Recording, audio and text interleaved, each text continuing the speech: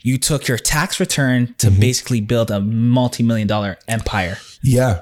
Can you explain? Can we? Right? Yo, even you just saying that is so crazy, because what is going on, you know? Trivelle Simpson, a man who transformed his humble tax return into a remarkable multi-million-dollar empire through commodities trading. In this interview, he shares his best tips that helped him reach the 1%. It's not about where you're going, it's about all the answers that you have answered now. Trivelle even shares his dark sacrifices that most of us wouldn't make. She looked me in the eye and she said, when I was a little girl and I dreamt of what my husband would be like, I didn't see a man who was working all the time. I ate that line and then I immediately didn't care. And this is the woman I was going to give my life to. Everything black on black. Thank you so much for having me. My name is Trivelle Simpson. Just to represent my team and my guys, I'm the president and founder of the Drive Group, which runs itself as a trading think tank in the beginning. We now do venture investment and real estate investments across North America. Is our current footprint, and we're obviously hoping to be able to expand that to the rest of the world. Dope. So I when I came across that clip, I was doing my research and I came across you took your tax return to basically build a multi-million-dollar empire. Yeah. Can you explain? Can we? Right? That's the title. God is good, man. God is good. Can we, before we get into what's going on now in your empire, can we get a little bit of a lead up onto where you started this journey? Yeah, I mean, yo, even you just saying that is so crazy, because what is going on, you know? That's big, first of all. Yo, the way that happens, I'm at a New Year's Eve party. I'm going to start using names because I feel like we're comfortable here.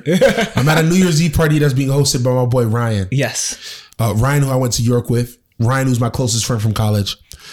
Ryan is throwing a party at a place that used to be called Sit on 7. I don't know if anybody remembers Sit on 7 in Vaughn. Shouts out to people who know Sit on 7 in Vaughn. It's a New Year's Eve party. I'm sitting there. I see a guy in the corner popping bottles of champagne. And I know him from church. I grew up in church. Shouts out to Bramley Christian Fellowship, BCF, the church with the red roof. I go over to him. I say, yo, this is crazy. Going berserk. When I say berserk, like it was a rap video over there. Yeah. I said, what's going on? He goes, I manage money in the markets. You manage money in the market? Yes. How do you do that? Hey, look, man, obviously it's a New Year's Eve party. Give me a call. Call him that day or that week. Sorry. He explains to me that he's doing what they call forex trading. He was connected to a company that was a bit more of a multi-level marketing thing. Okay. That wasn't for me. And back in the day, we heard that scam type of thing. I grew up, my father, his attempt at entrepreneurship, he tried to do Primerica. Okay. I grew up going to seminars for Primerica. Yeah. In like 96. And I mean, 6 years old and you're sitting there and they say, if you sign up 6 people, you can get to CCTPM, you know? So I saw my father. So it's not that it was it's not that my relationship with it was that it was a scam, but I saw my father do that and say, oh no. Yes. So I grew up knowing probably not for me. But the underlying product he was talking about is what was interesting, which was managing money in the markets. The real vehicle was derivatives trading. Yes. So most people think of stock. A stock of something is like, let's say Tesla is a huge company. It's worth multi-billions of dollars. And they're going to bring out a stock, which is a stock of interest, a share of that company. And you could buy or sell that stock. Yes. That stock is for its raw value. So the bigger Tesla gets, the more expensive that stock is. Okay. That's simple economics. For publicly traded companies, that's where people see their stocks. You're trying to buy and sell a stock for that company. Somebody in the market owns the stock. They're trying to sell it, so on and so forth. Somebody in the market's on the outside trying to get in and buy more. That's stocks. Stocks is a big boy game because most stocks that you can rely on are already very expensive. Okay. Because they're well-established companies. And they're for the public. It's already too late. It's already a bit too late. Other than that, you're getting into IPOs, which is initial price offerings. Yes. Where they'll come out and say, hey, look, we think we're going to be a huge company. Okay. But you could buy our stock early. The problem is that what became true as we got closer and closer to the new millennium with the internet boom is that by companies were going public, by the time they were going to their IPO, they already had huge valuations. Okay. So even the initial price offering price was expensive. Okay. They're still worth it. But expensive. Perfect example of one of our generation I always talk about.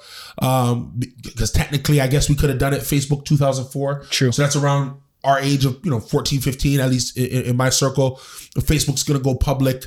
I think 3 years after their seed investment. So their seed investment from Peter Thiel, I think, comes in 2004. Mark kicks Eduardo out of the company by the start of 2005. Yes. By doing a very interesting stock dilution maneuver, which wasn't illegal. It's very interesting if you're into business. Be careful in your partnership. Did you know that the black dollar leaves the community within 6 minutes? That's why we are excited to introduce the new Black is the New Rich app designed for the black community to be more intentional about where we spend our dollar. The directory consists of mostly financial services like real estate agents, financial advisors, tax consultants, mortgage agents, videographers, photographers, and many more. With our app, you can easily find and connect with quality services that are owned by black entrepreneurs. And to ensure the integrity of the service on our app, all directory members are held accountable if they receive multiple bad reviews. Our mission is to circulate the dollar and provide quality services to our community. Download the Black is the New Rich app today and start investing in your trips. And then they go public by the end of the year, but they go public with $100 billion evaluation, pre-money though. Yeah. So then all the public money comes in. If you bought that stock, sort of, if you bought Facebook stock at the time that the movie came out, The Social Network, you could possibly be a millionaire now. That's kind of what that does. Derivatives trading is where a financial institution or a bank lets you take a bet on a fractional against it or for it on a fractional piece of that stock. Okay. So what it'll say is, instead of the value of the stock, it'll say, hey, stock price is moving, it's going up and down. Yes. How much do you want to leverage that stock will go up or down $1? And we'll lend you the leverage to make that bet. Okay. Now, when I was coming into the game, there were places giving you leverage up to 1,000 to 1. Okay. So they'll let you bet $1 like it's $1,000. Oh. So are you working for a company or are you working for yourself? Working for yourself. But you sign up, you do your what they call KYC, know your customer. Yeah. You submit your driver's license, you upload your credit cards, you can upload your money. And then the broker is giving you access to the market to then take these speculative bets. Okay. What I fell into in derivatives trading was commodities. Okay. I liked the movement of oil. I like the movement of gold. I like the movement of silver, because these were things that then were valued against the US dollar. Okay. So in gold's case, it'd be, what is the value per ounce of gold in US dollar? Okay. And that is a value that is shifting minute by minute, second by second, moment by moment. Okay. And what derivatives trading lets you do is say, for the next hour, I think it goes up. Okay. If it goes up $1, you owe me back money. If it goes down $1 though, I owe you money. So trading's very timely. Very timely. Very time consuming as well? No. Oh, okay. If you are a good trader, you don't spend long doing it. Okay. What you spend long doing is your homework. True. Right? Okay. Because you're trying to find your entry point. Okay. Right? So it's like you say, it's like being a boxer. Mm-hmm. Let's say you get into the ring and your coach says, hey, you're looking for the right hand. It might take you 1 round, 2 rounds, 3 rounds to find the right hand. But if you find it, that makes sense. Probably only got to go 2 or 3 then. Yeah. I found the right hand. Yeah. He'll give you the perfect setup. Hey, when he throws double jab, he leans this way, slip to the right, throw the right hand. Yes. It may take you all day, but if you find the double and jab you're patient and you slip and you throw the right hand with everything you have, you're going to knock that person very much into next week. Okay. That's how trading is. The thing that happens with traders is they get arrogant. Yes. Right? They get, like boxers, they start to feel themselves. Yeah. So instead of looking for the right hand, they just start throwing the right hand. Then they get touched. That's how Garcia got knocked down the first time yesterday. Definitely how Garcia got knocked. I see, I'm a boxing fan. Yeah. That's how I'm doing with it. By the way, I knew Garcia was going to get touched up. I was telling everybody who would listen, Garcia was going to be eaten through a straw for the rest of his life. It didn't quite happen, but he hit him with a body shot. Yeah. No defense on that guy. Yeah. By the way, Devin Haney's next. Devin Haney's going to school Lomachenko May 20th. I'll be there in Vegas. I'm telling y'all right now. Yo, for free, I'm telling y'all, Devin Haney's going to be too much. It's going to be the 2 kings of the lightweight division. If Devin Haney stays at 135, that will be the super fight at the end of the year. I'll give that to y'all for free. But I got into derivatives trading. Yes. So my tax return comes in. I upload it to this broker. Yeah. And then it's time to try and apply my knowledge.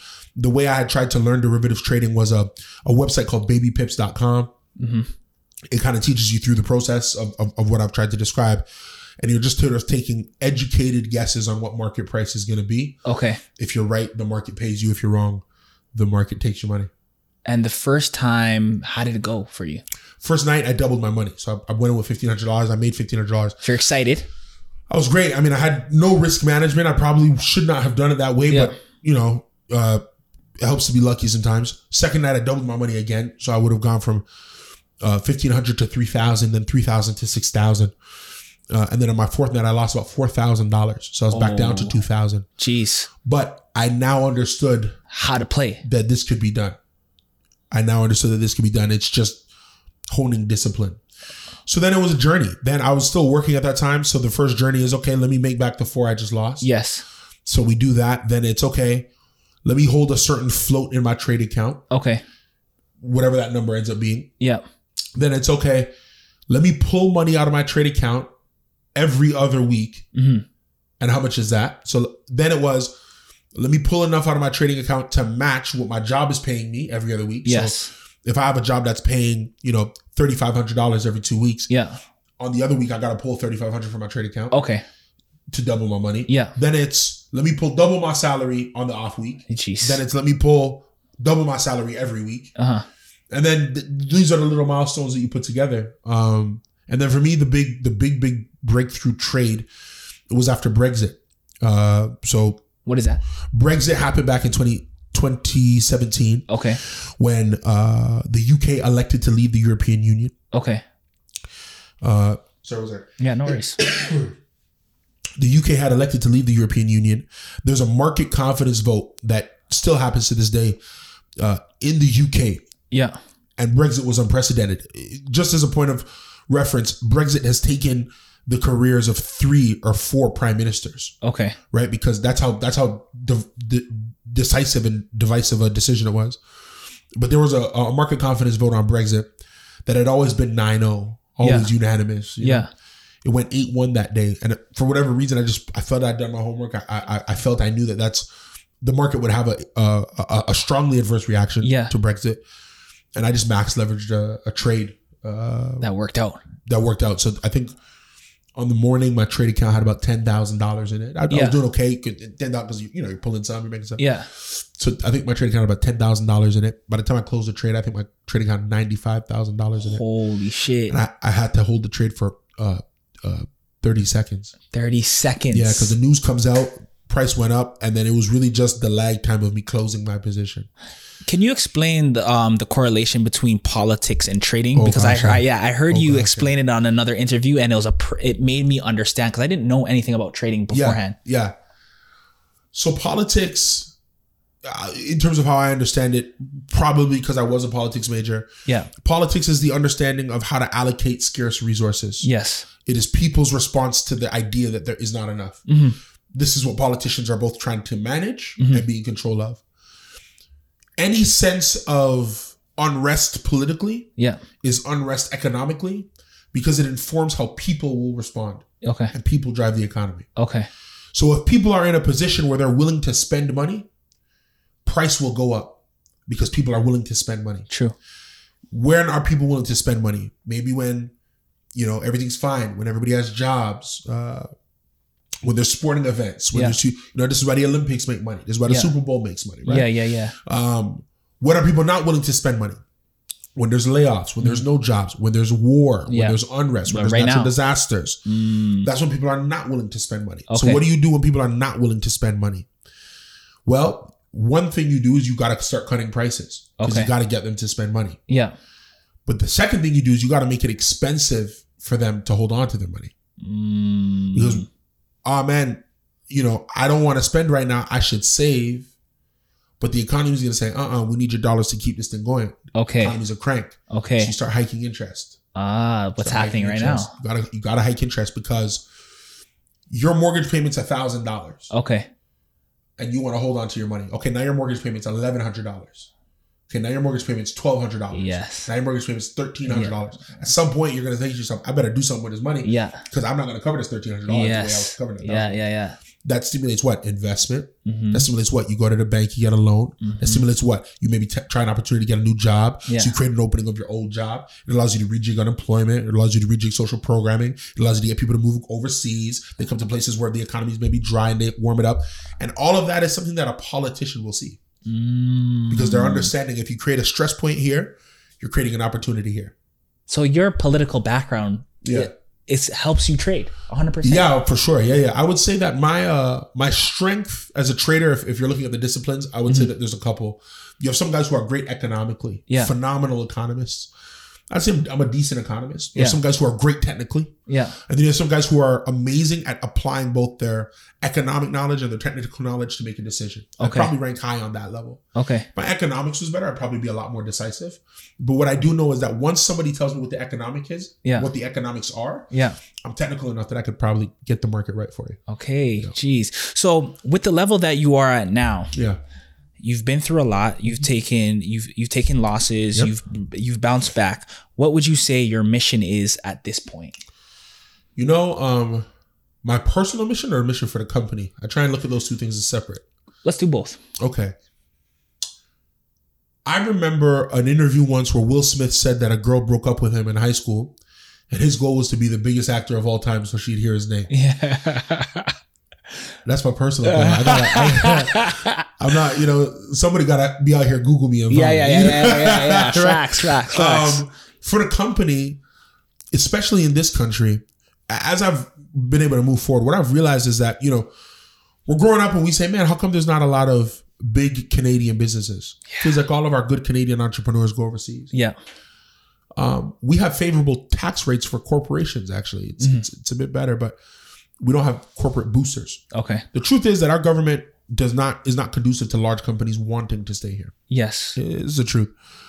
But I think that should change. I would love for our company, the stories I pull the greatest inspiration from, I take inspiration from the Apple story. Okay. Steve Wozniak, Steve Jobs building something in a garage. But I also take something from the character idea that they don't talk anymore. They built a multi-billion-dollar company. Obviously, one of them's dead. God rest his soul. But even near the end of his life, they weren't talking. I think of the nature of a Microsoft story. Bill Gates, Paul Allen come together to make a company. But Bill Gates, his number one selection, not number one, he was hired a bit later on, but a guy he had to bring in was Steve Ballmer. That's a guy he loved. A guy who hadn't put up any money for the company, but he believed in his work ethic. He brings him on board when Bill Gates is ready to step down. And they're asking him, hey, Bill, who's going to be the first non-founder CEO of this company, the company that has run computers for the past 2 decades? Who are you going to give that horse to? Paul Allen doesn't want to do it. He was just happy to be a software guy. Who's your pick? He said, I'm going to pick Steve. I trust Steve with what me and Paul built. Okay. I trust Steve with what me and Paul built. Him and Steve Ballmer don't talk anymore. People have their own opinion. Maybe Steve has his own opinion about it. But I think there's a character study there. Yeah. So I would love for the Drive Group in its creation, in its execution, to provide a character study, hopefully for young men and women that both look like me but don't look like me. But obviously, primarily, I'm trying to be the answer to the question that I didn't have answered as a kid. Cool. Which was, who at that level looks like me? For me, the answer was always nobody. So I'm gonna try and do something for somebody. True. If I could, yeah. But for the people that don't know, can you just briefly explain what the Drive Group does and looks for? Yeah. So obviously, trading expanded our cash base, which we were grateful for. Tried our hand at education, bringing people in, teaching them how to go. Now they kind of work as consultants. It's really great. They're able to trade some of our profits. You know, some friends that I've known from church, where it was a brief meeting over coffee. Now reap the benefits of the company, which is great. But from that, what we really wanted to do is private investment. So we invest in businesses and companies that are ready to scale and move forward, or companies that need to sort of be started. Okay. Right? It would be great to be the next to be an investor for the next unicorn. Yes. Right. To be swift enough to pick a good business, to bet on the next rock star founder, and then on top of that, you always want to buy real estate. So we're always looking for good real estate investment opportunities as well, to be a part of a strong ownership group. Yeah. And that just comes from my perspective that, you know, you could either, and it's just my philosophy, you know, it may change. Our real estate investment philosophy right now is you could either buy a single family home, renovate it, and that one family knows that you made their one home. Yeah. But if you're in that business, you're going to be in that business for a long period of time. Yeah. That's my personal opinion. Yeah. What we instead do is I'll be a 5% minority shareholder on a 20-story building. Yeah. Which I'm going to look at that and say, okay, that's where we're going. Yeah. It is a real estate philosophy that forces us to push ourselves. Yes, exactly. Because one day, we will be the lead investor on a building like that. Yeah. One day that will be our story. And I think that taking this sort of humbled investment approach, we're always kind of the smallest voice, smallest gun in the room. Yeah. But it helps when you're around bazookas. But you help push the needle, and we need that. Yep. Okay. So that's what we look for. So obviously what we do at Black is the New Rich, like we're just trying to get our community to build better business. Right. And obviously you get to oversee a lot of businesses. What makes a good entrepreneur and a good leader to you? Yeah. What makes a good entrepreneur? I love that question. It's always hard because it's not specifically universal. You'll know this from your athlete background. What makes a good leader is not universal, but what makes a bad leader is. Bars.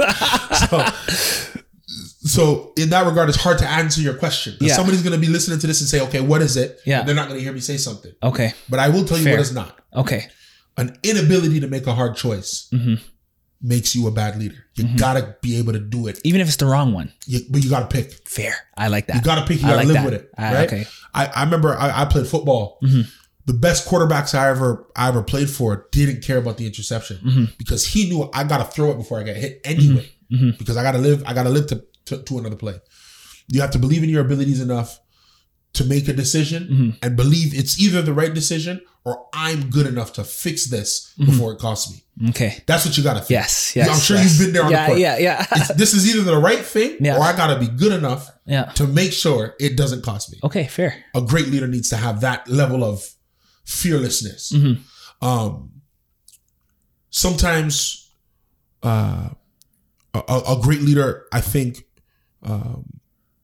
or a weakness is you got to be able to motivate your team. Motivation doesn't mean you got to pat them on the back and be rah-rah. Motivation doesn't mean that they got to hate you. Yeah. But you got to be able to get them something to drive them to the next thing. True. Right? I think of coaches I had that I hated, but I played for them. And I think of coaches I had that I loved, and I played for them too. Facts. So it's not about how you do it, but you got to make your team feel something or we are not going anywhere. I also think a bad leader micromanages. Yes. What do you think about that? I think so. It's hard to say bad leader, but I don't think you get the best out of people when you're micromanaging. I think there's a season for everything. Fair. So I think about when I used to do like these apprenticeships, like these construction apprenticeships. There'd be a period of time where the guys over me, hold the saw like this, hold it like that. That's necessary. And I appreciate it when it's, I'm not showing you this again. That's necessary. And you let me go. Yeah. So I would say that a bad leader perhaps doesn't know when it's time to let go. Fair. Because training, I do think, has its place. But a bad leader doesn't know when it's time to let go. Okay. A bad leader is insecure. Yes. A bad leader, or I shouldn't even say that because I think perhaps all business people and athletes and artists are mildly insecure. We all have insecurities. What I would say is that a bad leader reflects their insecurities in a bad way. Fair. You've probably been there where you're on a team or you're in a company. There's somebody who's the leader, but the number two has a lot going on. Trust me. They have a lot going on. Yeah. And the best version of this team is for the leader to have been confident enough, let the horse run. Yeah. Because at the end of the day, we're not challenging your leadership. Yeah. We just want to win. Yeah. A bad leader doesn't know that. Yes. A bad leader doesn't know that. I don't have to be the best today. Yeah. At this part, for this moment, for right now, we just got to win. I'm still the leader. And everybody will respect me for the fact that I was able to say, no, it's not me today, it's them. Let them go. Yeah. And I'm supporting them and clap. That is a good leader too. That's like Kobe Game 7 final when Ron Artest hits that shot at the end. Yep. Kobe actually only had 19 points that game. Absolutely. And that's the example that you're talking about. Absolutely. That's why I always say that first year Miami together with LeBron James. I always say LeBron James has the worst finals for his career. Yeah. Because of who he is. Elaborate.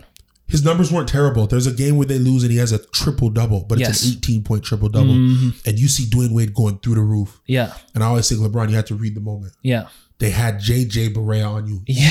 I get it. Because in LeBron, he's like, man, I don't, I'm displaying it.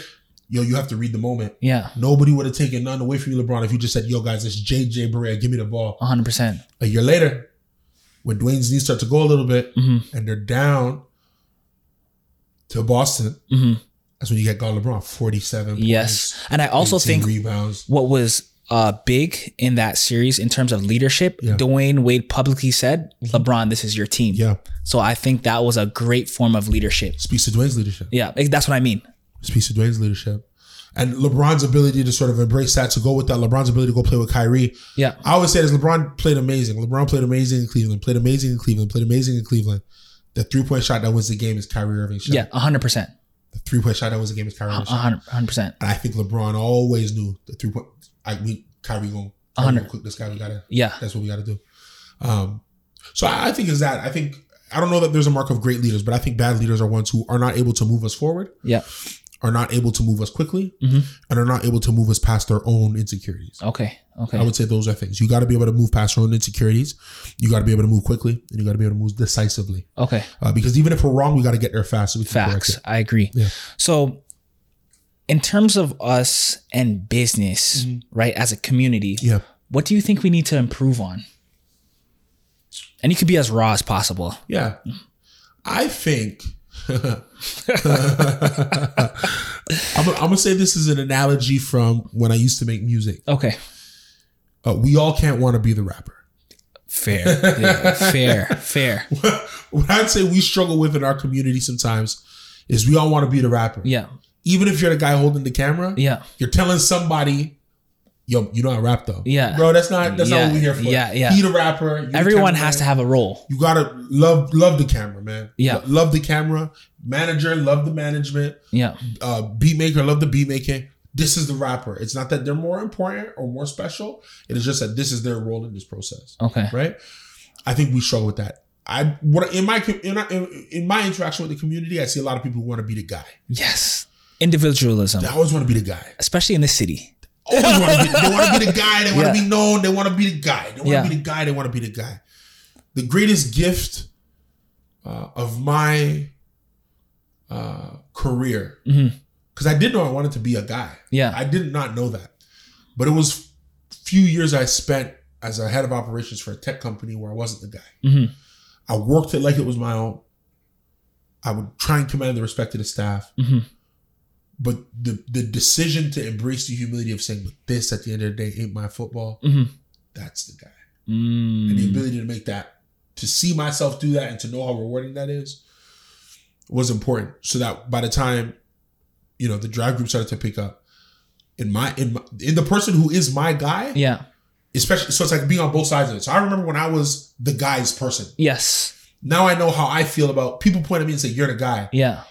And between me and my number 2 or my 1A, 1B, there's so much respect. There's so much reverence. Because you've been in both positions. And it's that respect. And I look in his eyes and I know he's not trying to come for this top job. He respects, you go out there, you do that because he knows the respect is there. The respect is there. It doesn't matter. The respect is there. So that's what I'd say. So listening to you speak, I believe you call that an entrepreneur. An entrepreneur, yeah. Can you explain what that is and why that, because you've been in the position, why that position should be more popular and why it's so important? So we saw this happen a lot post-COVID with our podcasters. Yes. In our community. Yes. Where the issue became, but you didn't put up no money. Yeah.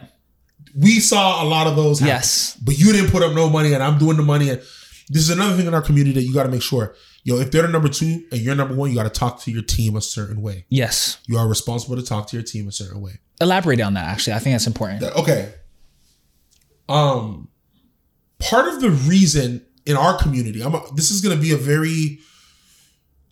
commentary a bit more on like us, the black male experience. Yes. Okay. The black male experience is filled with so much pressure. Okay, I'll say it a different way. I could not conceive of an experience that is filled with more pressure and disrespect simultaneously. Facts. A black man will go one place and be revered, go another place and be mocked on the same day. Yeah. Okay. Yeah. So he wants to be the guy because he knows how they'll do him. Yeah. And he knows how they do him if he's not. Yeah. I think the reason in our community everybody wants to be the rapper is because in our eyes and in our execution and in our feelings and belief, we only give the rapper respect. Fair. That is a community issue. Because when you look at other communities, they love the producers. Yeah. They love the writer. Look at film. Yeah. Film. Oscars. If you look at film, they will love the actor. They'll Yeah. say the director was amazing. Mm-hmm. They'll say the producer was fantastic. Mm-hmm. They'll say the second actor was amazing. They'll say the second actor to the second actor was amazing. Yeah. They'll say the wardrobe designer was fantastic. Yeah. Fair. But in urban music and urban culture and where we grew up, We think it's only one spot. it's the star who dropped the most points. Yeah. It's the rapper who was on the cover. It's only recently that we're coming over to showing these producers love. True. In that way. Yeah. You know what I'm saying? Or giving an executive producer love in that way. Dr. Dre is amazing for hip hop. He's a terrible rapper. Yeah. You know what I'm saying? But he was releasing albums because he knew at that time, they're not going to show me what they got to show me if I'm not out here on the stage. Yeah. Rapping. Facts. Diddy is amazing at what he does. He has no business being a rapper. Yeah. But what does he create? Diddy creates unrest in his camp because he takes your best song because he knows I got to rap it or else they won't let me be Diddy. How long was that the case? You know what I'm saying? Yeah. So that's what I think needs to change holistically from that black male experience. We need to start respecting everybody levels down. Fair. And that starts from the top. That starts from the top. So when it goes to your point of saying, why does it matter how you treat your number two? If you have a guy in your squad and he's a black dude, he's eating enough, not being the guy. Yeah. Don't belittle him. Fair. Don't belittle him in public. Fair. Don't trade. I get it. We all come from, and I think it's because we come from that sport background where it's like, y'all can say anything to you because we team. But one thing that we never remember, when you used to cuss me out, we were at practice. Yes. The whole team was here. The power dynamic was kind of already in place. Yeah. When you chirp me out now and we're in public, it's a different sport now. It's a different sport. It's a different game. You cannot talk to me like that in front of people. Exactly. Fair. That's because a good I point. have to explain to people why you talk to me like that. Yes. And it's embarrassing. And then my explanation usually has to include, I'm not staying with this dude no more. You know what I'm saying? I have to include that. Because why do you talk to me like that? Yeah. Sometimes people will come to me and they'll say things about like, people will come to you and they'll try and get you. Yo, why you work with him? Yeah. That's my dog. And that's all you're going to hear from me. I might have had a very big issue with what he just did, but I know that is a black man. Yeah. I cannot turn on him in public. Like exactly. That. I got to take him one side and we'll have a whiskey. I'll dash him up as my brother. Yeah. We'll go a lot further than if I betray him right now to communicate and connect with you. Our issues got to be handled behind closed doors. Absolutely. Because we're already at a disadvantage. Absolutely. Fair. Absolutely. I agree. And I think that a lot of leaders need to do that. Okay. Too many times leaders are performing for the audience. Fair.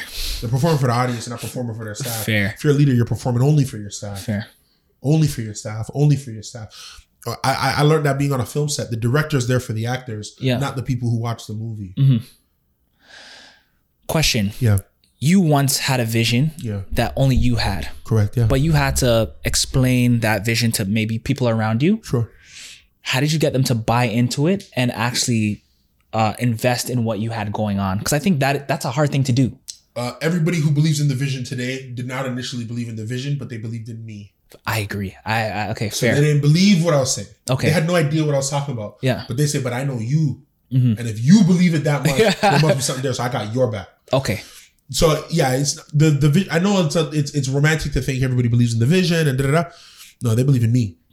They believe that Trivelle said he's gonna do it. He's gonna give it the best he has, and I'm gonna try and support him. And I would say that is I would hope 10, 20, 30, 40, 50 years from now, when they look at the drive group, I hope the highlight of the relationship that I would ever want is a relationship with me and my guy. True. Me and my guy. Because he is an entrepreneur. But the reason why he's an entrepreneur is because the ability to put up the money is not the desire to work for the company. Okay. So why is it important? It's important because he knows he didn't put up money. So he doesn't talk to me a certain way. Yeah.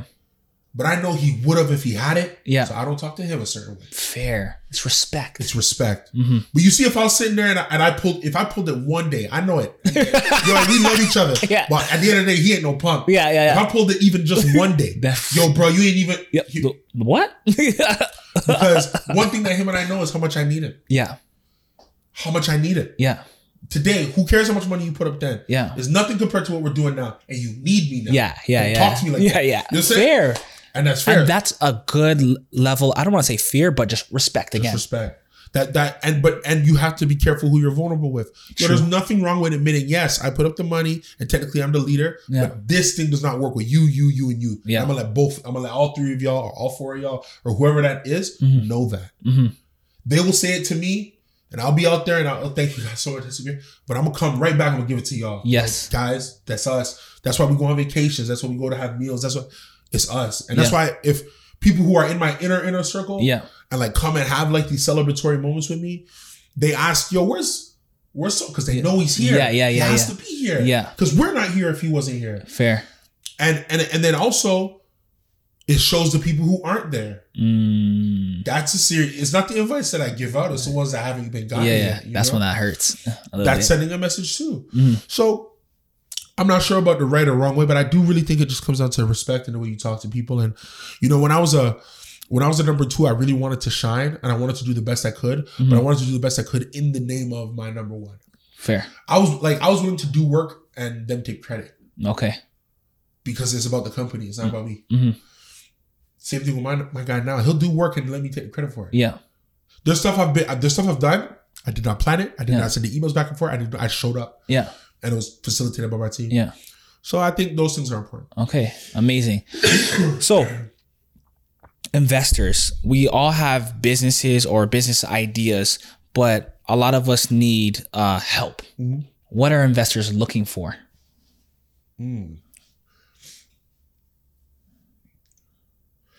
So the question is, what are investors looking for when it comes to your business, or if you want to invest in a business? Like, what do I look for if I'm investing in a business?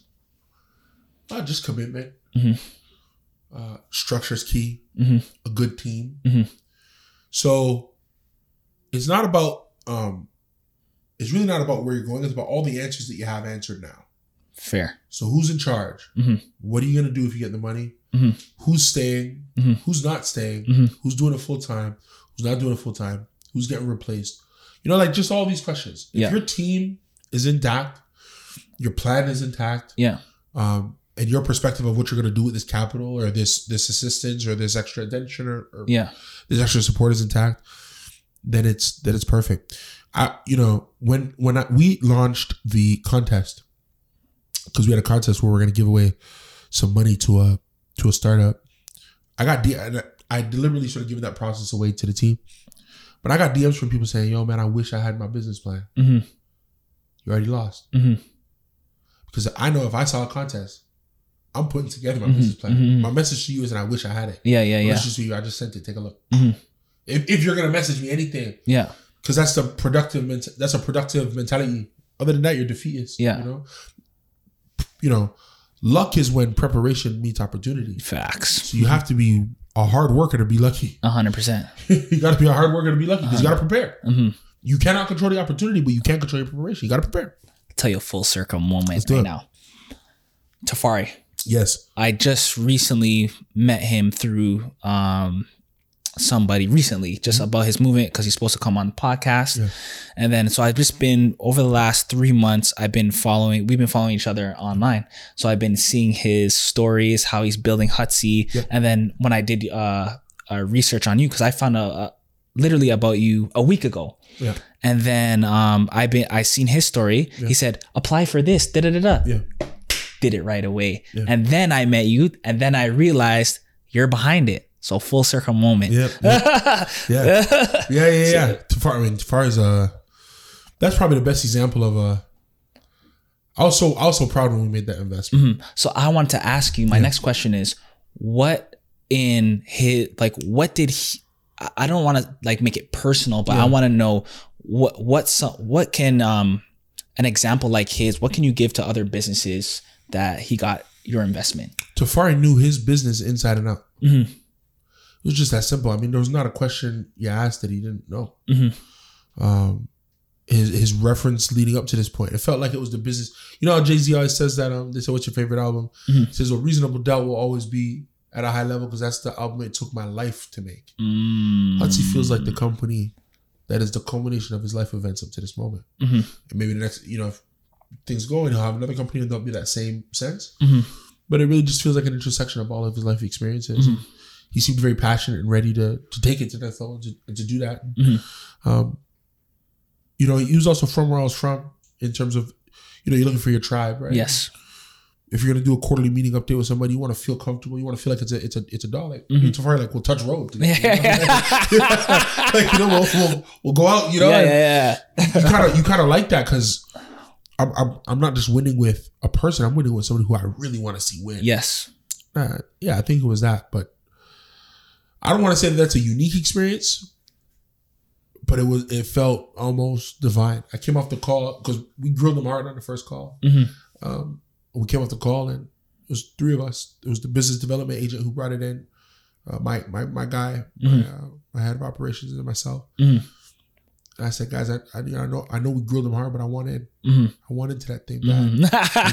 That's dope. Because he did a great job. Man. Dope. So on another interview, I heard like, okay, in the morning you do your trading, right? And then you go out into the world and you're doing your drive group, right? And you mentioned something like, okay, there's certain cultures that own certain things, like Portuguese and insurance. Yeah. So Italians are going to run real estate. Italians are going to run real estate in a certain region. Portuguese are going to run real estate in another region. So like Richmond Hill and Vaughan. Yeah. Do a lot of Italians, Portuguese.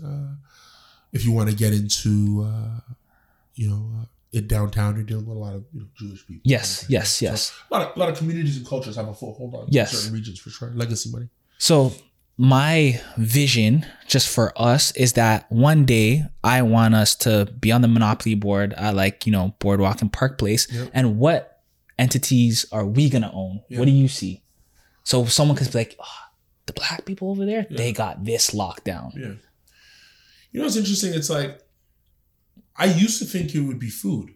And I don't mean it as a sense of like even just being food, but I mean like if you're a landlord, yes, and you're of a community, do you have a mandate that ensures that one of your food vendor options is of your culture?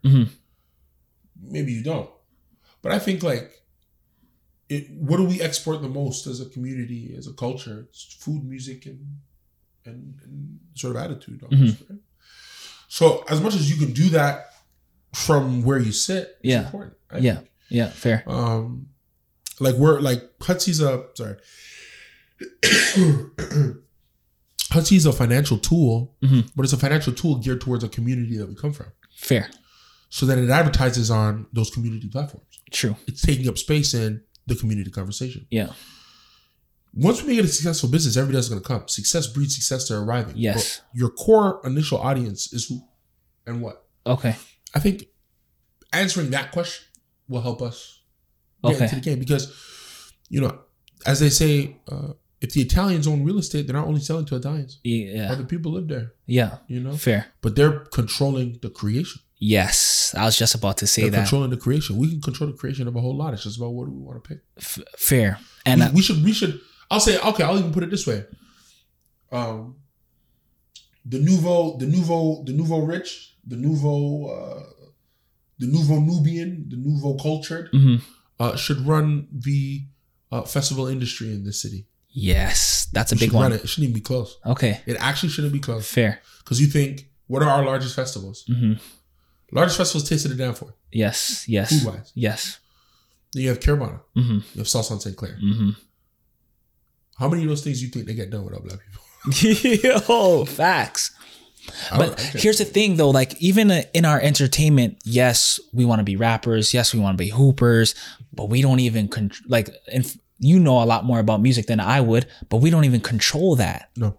And that's a problem too. But we can. It's just those organizational commitments. True. Right? Like, I think it was last year there was a festival that went terrible. Like they oversold tickets. Yeah, I know. I don't exactly remember. I know. Yeah, they try to do half price for the next festival too. And wasn't it Popcorn?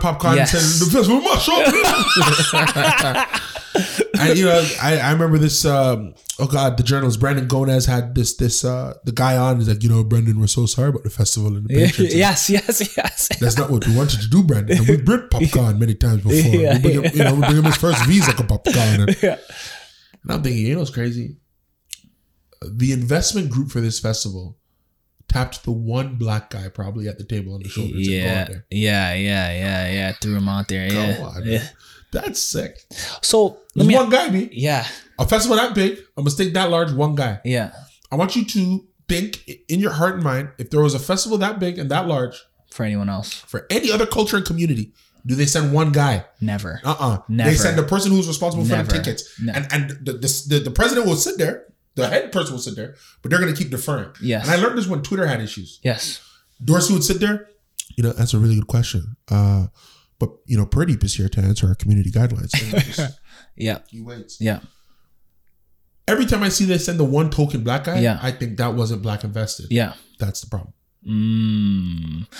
So over the last couple months, I've been just doing research on the Orthodox Jewish community. Yep. And I found a guy on YouTube, and he was explaining how his community works. Yep. And I'll just make it very simple. He was saying they get into high profitable business like real estate and stuff like that, right? And he was like, the Jewish real estate agent will only do business with the Jewish mortgage agent, which will only do business with the Jewish developer, right? And so on and so forth. And what brings them together and what binds them is their faith. Yes. Right. And I feel like that's important to have a greater entity that they fear of doing bad business. Yep. With black people and us, we have so much different faiths, right? We have the Muslims, we have Christians, we have, and then you can go in the denominations of faith, which kind of gets confusing. And I don't mean to be disrespectful in any way, but some of our churches have robbed us too, right? Of course, yeah. So my one question that I'm kind of, that I kind of stumble upon is how can we create that oath between ourselves with so many different faiths? Yeah.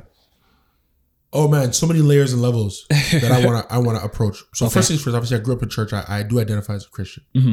One of the first things I did when I went to school is, when I say school, I mean college. I went to York, and there's a class called Christianity in Context that I took. I took it on purpose because the entire purpose of the class is to contextualize through academia Christianity. Yeah.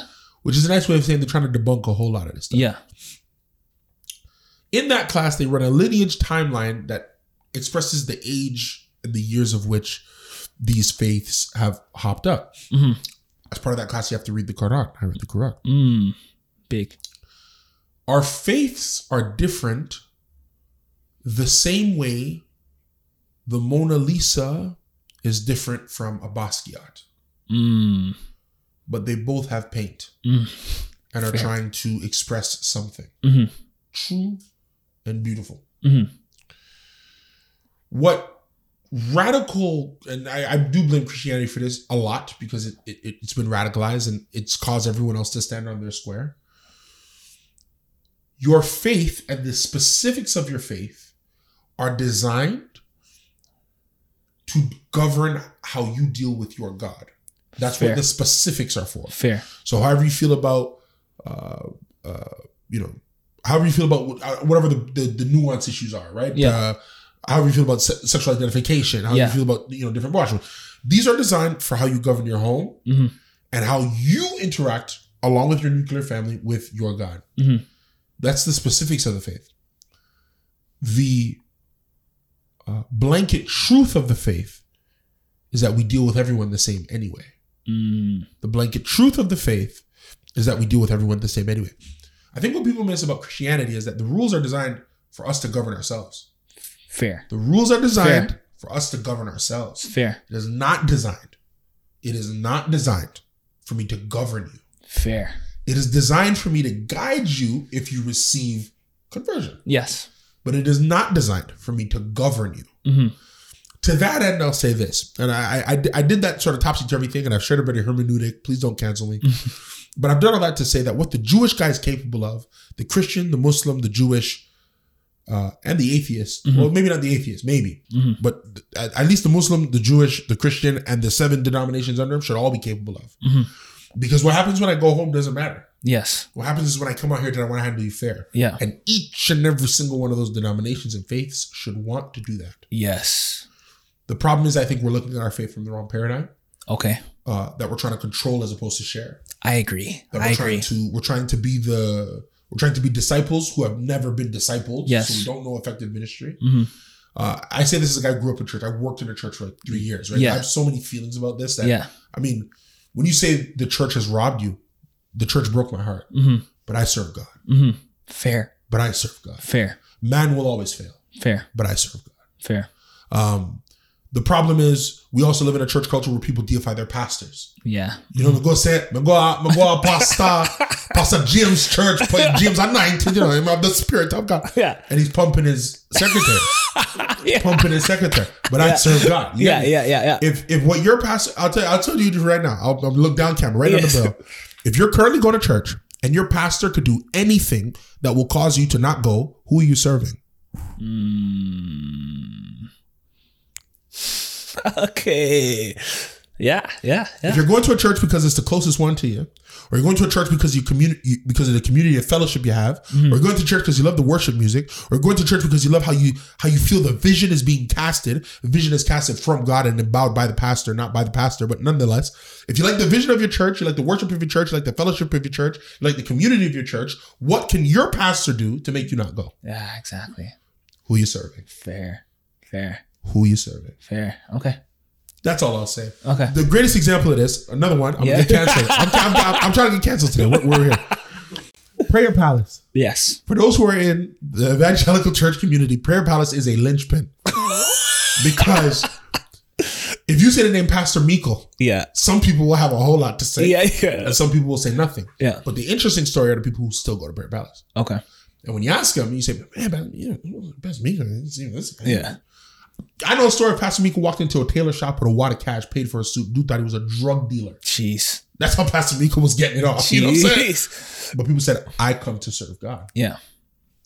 So I think there would need to be some sort of faith-based revolution. Yeah, that's what I think too. In order to create what you're talking about. Because the fundamentals of the faith don't prevent it. Fair. You're right. The fundamentals of the faith don't prevent it. That's not been my hermeneutic. Yes. I've worked with Muslims. Yeah. I've worked with atheists. And I agree. I've worked with Italians. I've worked with Catholics. I'm not the barrier. Yes. The way I understand the faith, I'm not the barrier. Now, let me tell you something. When I go home very specifically. I live my life very specifically. And it's very private. There's invites you'll give. I will respectfully decline. Fair. I will respectfully decline. I will say, how could you? Have you not seen my cough, my loin, my scripture? I respectfully decline. Yes. Right? But your faith is not your barrier. Your God is not your barrier. Yeah. Your God is not your barrier. He's your protector. He's not your barrier. Yeah, because the main thing is I'm just trying to bridge the gap between our connection. Like I'm just trying to figure that out. I think it's people. People. If people reformed their perspective on faith, it would both then reform their perspective on business. Fair. And a reformed people are a dangerous people. Yes. What the Jewish guy's talking about is a consistency over time of a single focused mentality. And that's what he said too. That did not require reform. Yes. But the church has been getting reformed every couple of decades. Yes.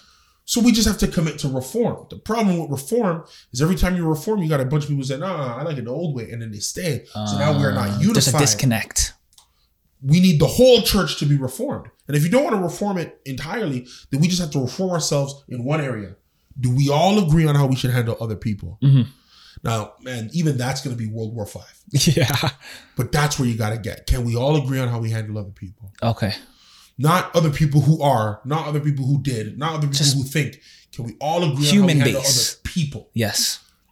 I've read the Bible. It does not make that part sound hard. Yeah. That part has actually always sounded very specific. Okay. The hardest thing in my faith, or for me as a business person, is as I evolve and I get a new perspective on things, realizing stuff that I thought was right is now wrong and figuring out what I'm going to do about it. Not how I'm handling you. Yeah. That's your internal stuff. Okay. Because I get to a point and think, man, I thought it was okay. Mm-hmm. But man, it's not okay. I shouldn't be doing that. Okay, that's fair though. That's the hard one. That's fair. It's not other people. So I think that we're capable of what the Jewish man is talking about. And I agree that, I had an Italian guy look me in the eye. He goes, I've never been screwed on a deal because my word is my bond. Mm-hmm. If I shake your hand to do it. Yeah. That's where I want us to get done. So, okay. So that I'll say this then. I'll give one little tidbit because I know we've been ranting here and I got passionate on the topic. When you're in business, you got to be willing to bleed to honor your word. Elaborate on that. Okay. Here's what other cultures might have, or every good business person has, that every bad business person probably doesn't have, but you got to want to have it. Okay. I owe you 10. I have 15. My bills are going to be 7. Mm-hmm. How much do I give you today? 10. You owe me 10. I owe you 10. Yeah. I have 15. No, you owe me 10. My bills are going to be 7. And you figure it out. And that's the difference. Mm-hmm. Because I know, and bro, I've been there, I'm scratching, hurting. There have been times I've paid client, like, you trade or you make a business deal. You pay the client and I look at the team and say, there's nothing for us. Mm-hmm. You pay the client and you look at the team and say, there's nothing for us. Mm-hmm. Why? Because we owe the client. Mm-hmm. We owe our business partner. Yes. We owe this.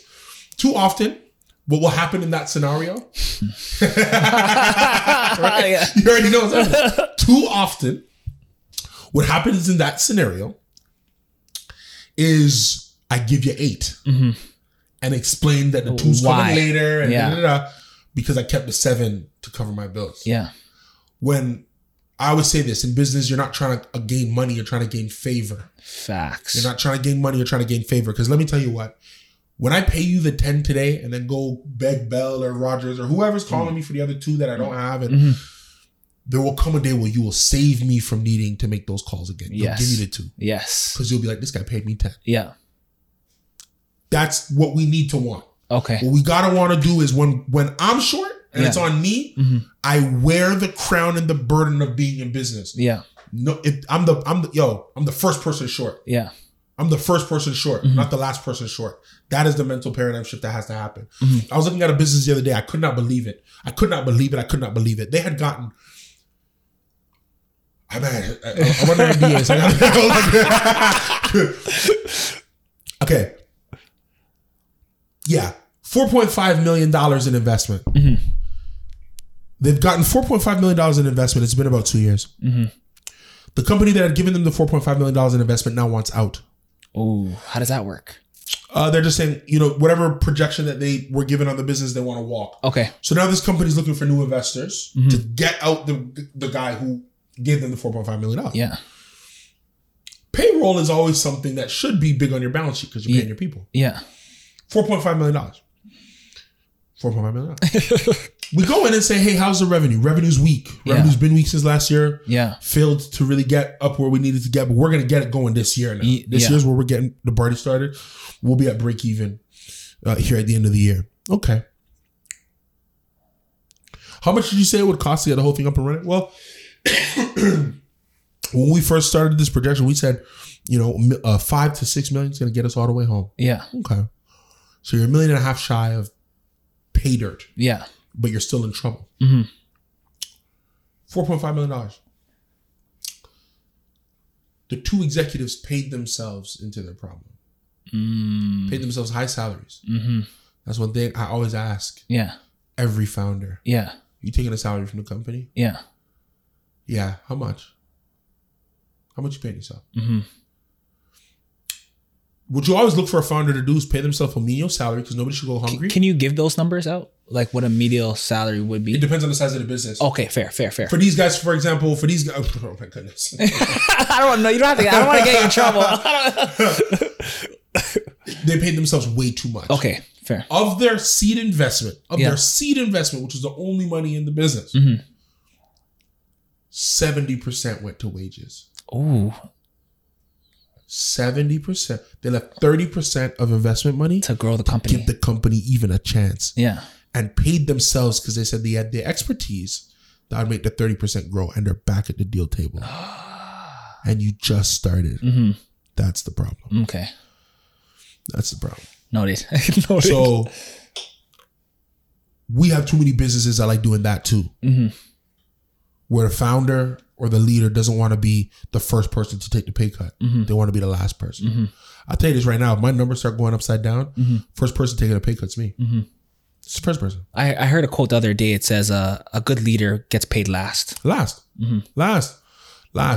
Because I remember this line from The Dark Knight when Catwoman's dancing with Bruce Wayne and she says, all of you will wonder how it was right for you to get so fat and leave so little for the rest of us. How am I going to pay myself first and I'm looking at you hungry? Yeah, exactly. And we're here because of my decisions. Remember, I'm in charge. Yeah. So that means I steered us into a place where only I could eat. Yeah. you can't trust me ever. Yeah, exactly. And that's when people turn on you too. So yeah, good leaders get paid last. Okay. Good leaders get paid last. Good leaders take the first pay cut. Mm-hmm.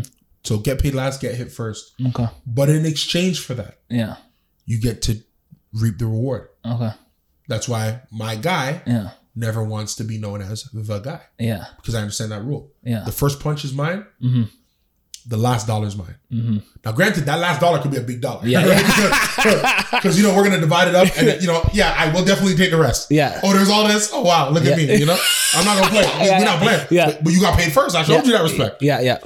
Well, I'll take the rest. Fair.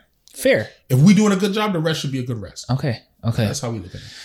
One of the clips that I seen, and I just a few questions left, and that made me want to talk to you on the podcast is the work-life balance. Yes. And doesn't exist. Yeah. So for me, I 100% understand that. Yeah. Like I'll give you an example. I was sick the other day, and then my mom texted me. She's like, I think you should slow down. I'm like, Mom, I'm not slow down for what? Mm-hmm. I'm not where I want to be. Two, I have this vision for this whole thing. Mm-hmm. And I'm not going to be anyone's pity story because I'm sick. So what do you have to say about work-life balance? Do you listen to Friday, the artist? I just started getting on now. That God did, right? Not even God did, man. Friday has a record called Blessings. Mm-hmm. We'll play for you. Oh yeah, no. I heard that. Okay. Yeah, that is my track. Yo. Yeah. I'll walk through the house, man. Turn all the speakers on. Because I'm thankful. Come on. Yeah. I'm not where I want to be. Yeah. Here's my commentary on work-life balance.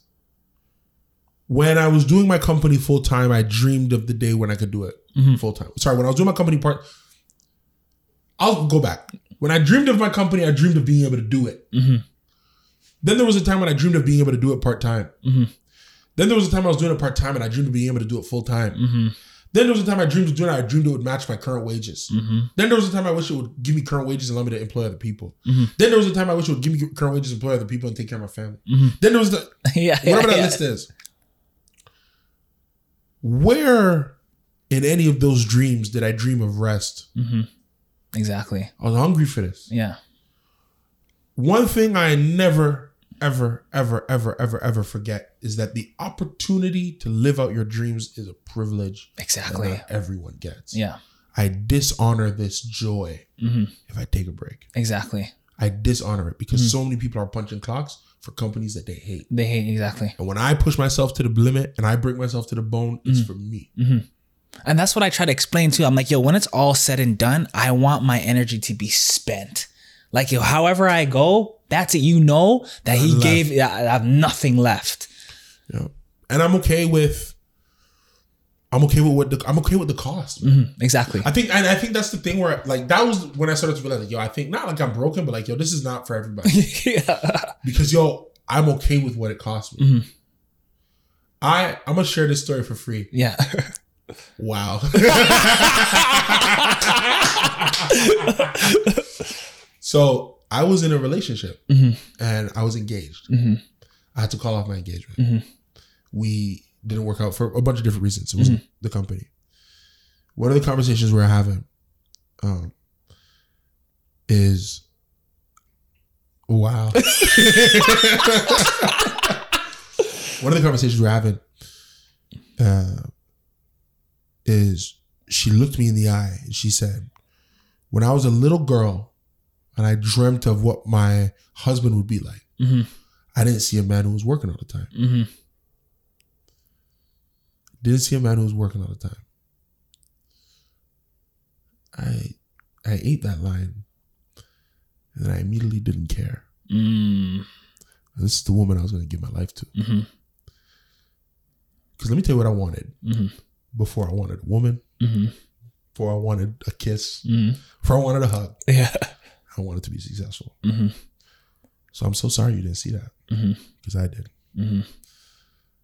Now, granted, I'm sure she didn't see not working anymore. I'm sure she didn't see all the bags, all the jewelry I bought you.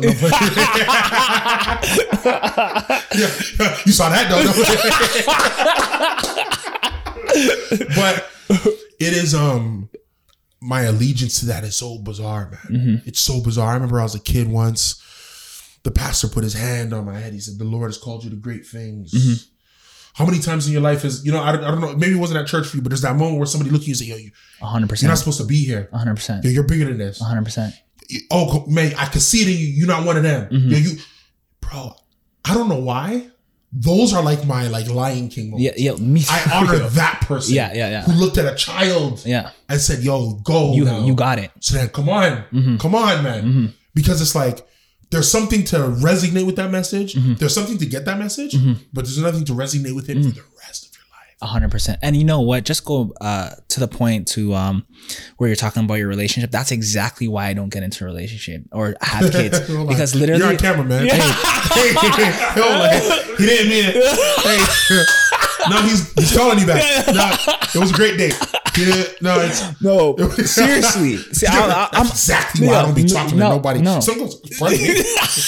Somebody walk up, me. No, and I'm open and honest about it because at the end of the day, a healthy relationship is going to require a lot of energy that I don't necessarily. I'm selfish with my energy right now. I'm selfish with my time, and I know I'm just not going to be the best version, the best boyfriend, eventually fiance, husband. So I'm not starting that now. So I 100% get that. Yeah, I mean, it's. Yo, there was one time where she looked at me. Man, it's crazy. Wow. One time she looked at me, she goes, "I'm not your top priority." Ding. I'm not your top priority. My response was, "You're my top human priority." That's a tough one to solve. Wow. It's crazy. And I don't know. I used to say this all the time. The greatest burden I have is my ambition is a black hole. There will never be anything big enough to stop this. It is over. So let me ask you a question. When you have close people to your life, right? And obviously, unfortunately, that you guys went your separate ways. Do you see me when people leave me for those type of things? I don't feel resent. I get it. Do you feel the same thing? I mean, she was my fiance. I was a little upset. No, of course I'd be upset. But in the grand scheme of things, do you understand? I think many years ago, I accepted that a lot of this was just me doing it. That this road was me alone. Even my guy, we're not like each other. We're not the same. We don't relate. We're different. Sometimes we joke and I say, "Man, I hate you so much sometimes." He goes, "I hate you too, nigga." But one thing that is great about him, he's never let me forget who I said I thought I was. Fair. He'll say, "That's not me. Yeah. I'm never going to be that way. Yo, you crazy." But I'll never let you forget it. You told me that you could do this. So no, it doesn't affect me when people leave because it's not for everybody. If I wanted what everybody else had, I would do what everybody else was doing. Exactly. I learned many years ago, I stopped doing what everybody else was doing. When I first started trading, I went to my college football teammates' house, the closest guys with me. I figured out this thing. I came and said, "Guys, trust me, I'll teach you." $20 an hour because I just quit my job. I said, "Just keep me alive, keep me alive." $20 an hour. One dude came up and said, "Yeah, but how do I know it's really making money though?"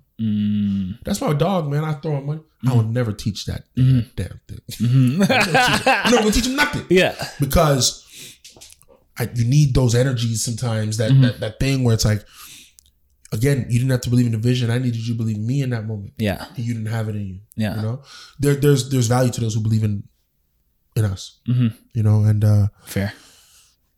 If I was to say anything, it's there are those who will not survive the journey, but they played a very important part. I agree. For when they were on the road. I agree.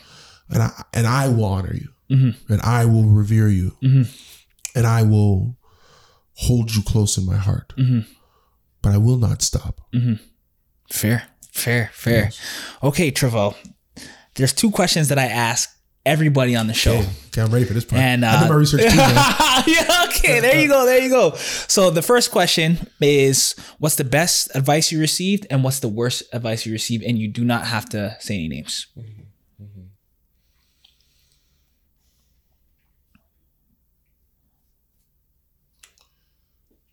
The best advice I received was, don't quit. Can you elaborate on that? When there was a period of time I was losing a lot trying to chase this thing. I was losing all my disposable cash. I mean, you know what it's like when it's like you're probably still working at another job or whatever, and you have a certain amount of disposable cash and you're dumping it into trying to grow a business, and you're not seeing the fruit yet.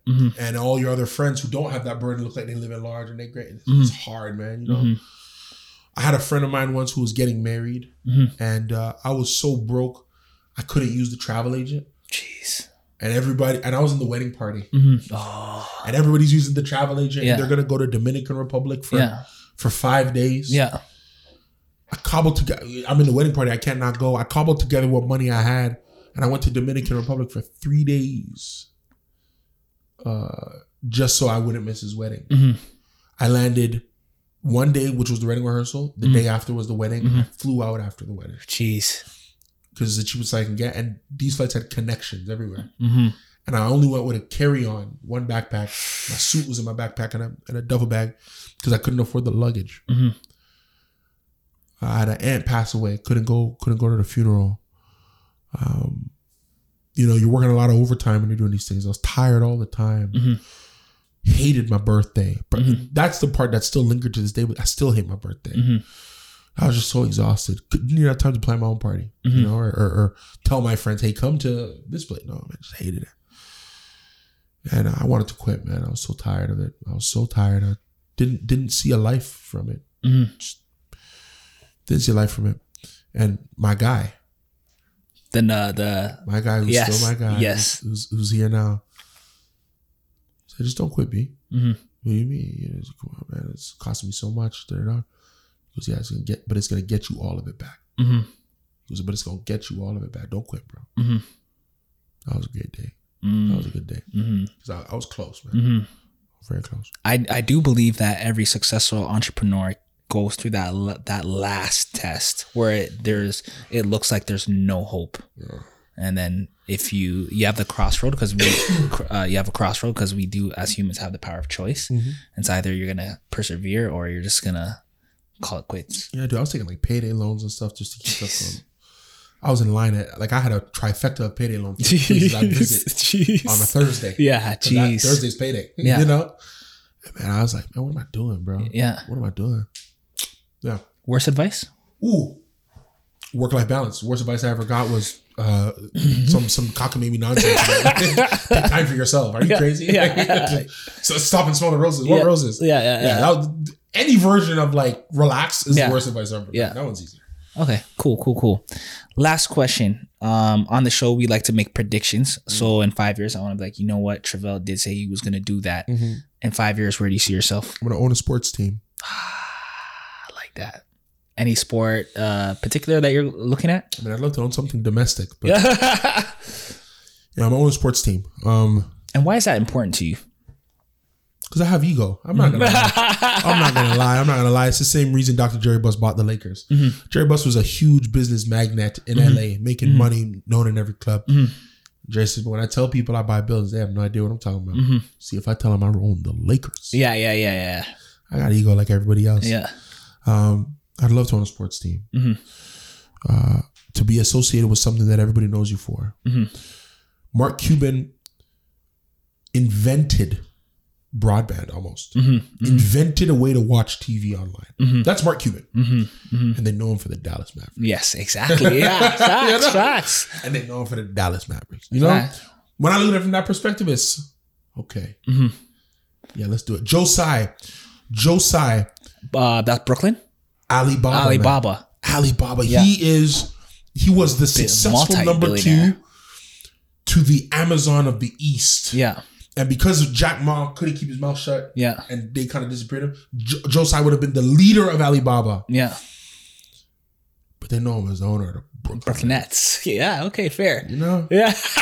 You know what I'm saying? Yeah. You look at it from that perspective, you know. And not only for your ego, but I just think for just us as a community to get in those spaces too. Yeah. Because, yeah, exactly. I just feel like there's a lot going on, especially with NFL and huge team ownership. And there's no black owners in the EPL either. Yeah, I see Ryan Reynolds and McElhaney bringing up Wrexham from the small leagues. That's how you got to do it. You in England, it's easier to do. You buy a small team, you infuse some cash, get some good coaches. Yeah. You try and bring them up the pyramid.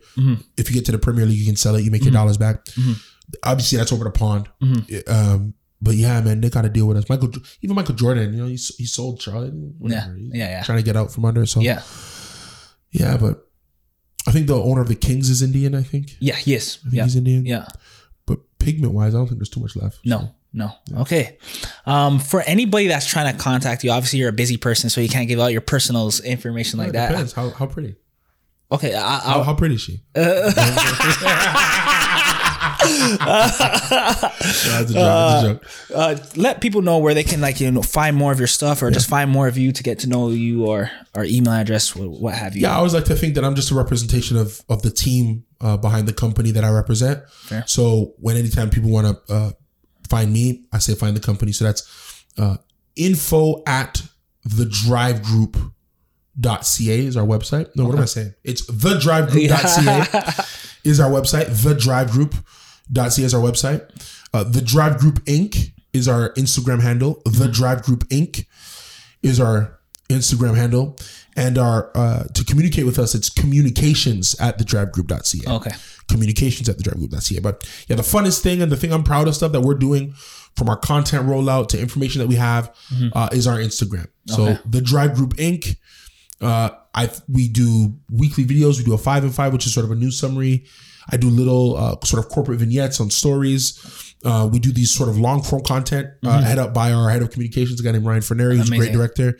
We did one on the financial collapse in March. Okay. That's a good way to condense how serious that was when Silicon Valley Bank and all those other banks were going under. We're gonna do a couple others on the debt ceiling. Okay. There's a huge thing coming up right now in the States with the debt ceiling. That is America's never defaulted on its debt. Okay. We're getting close. Okay. That's gonna be exciting to see. Obviously, we're going to be doing a whole lot of content about Elon Musk and Twitter. Okay. He's trying to privatize the American social conversation just in time for the election. Yep. Let's see what happens there. A lot of fun stuff. And then obviously here in Canada, I mean, we're getting ready. We're gearing up now. You see the knives getting sharpened. The bullets are going into the holsters. I think someone's going to try to take a swipe at Trudeau here soon. Okay. And obviously we have low voter turnout in this country. It's part of the reason that it's probably not as exciting, but we're going to try and change that too. Okay. I'm going to try and lean into some of these Canadian stories because some of this stuff is... We need this. I mean, it's fun stuff. But I think it's so aloof that people don't do the work to understand it. But man, some of the stuff that's going on is really interesting. Also too, I just want to even encourage what you're doing because I do believe that you're a voice that can break it down especially for our community, that can break it down into simple terms and make it look cool. Oh, try. We're trying to do something. But so I encourage that. The Drive Group Inc. And that's on Instagram. Okay, dope. Thank you, bro. Appreciate it. Welcome back anytime. Everything black on black. If I studied that facts on facts.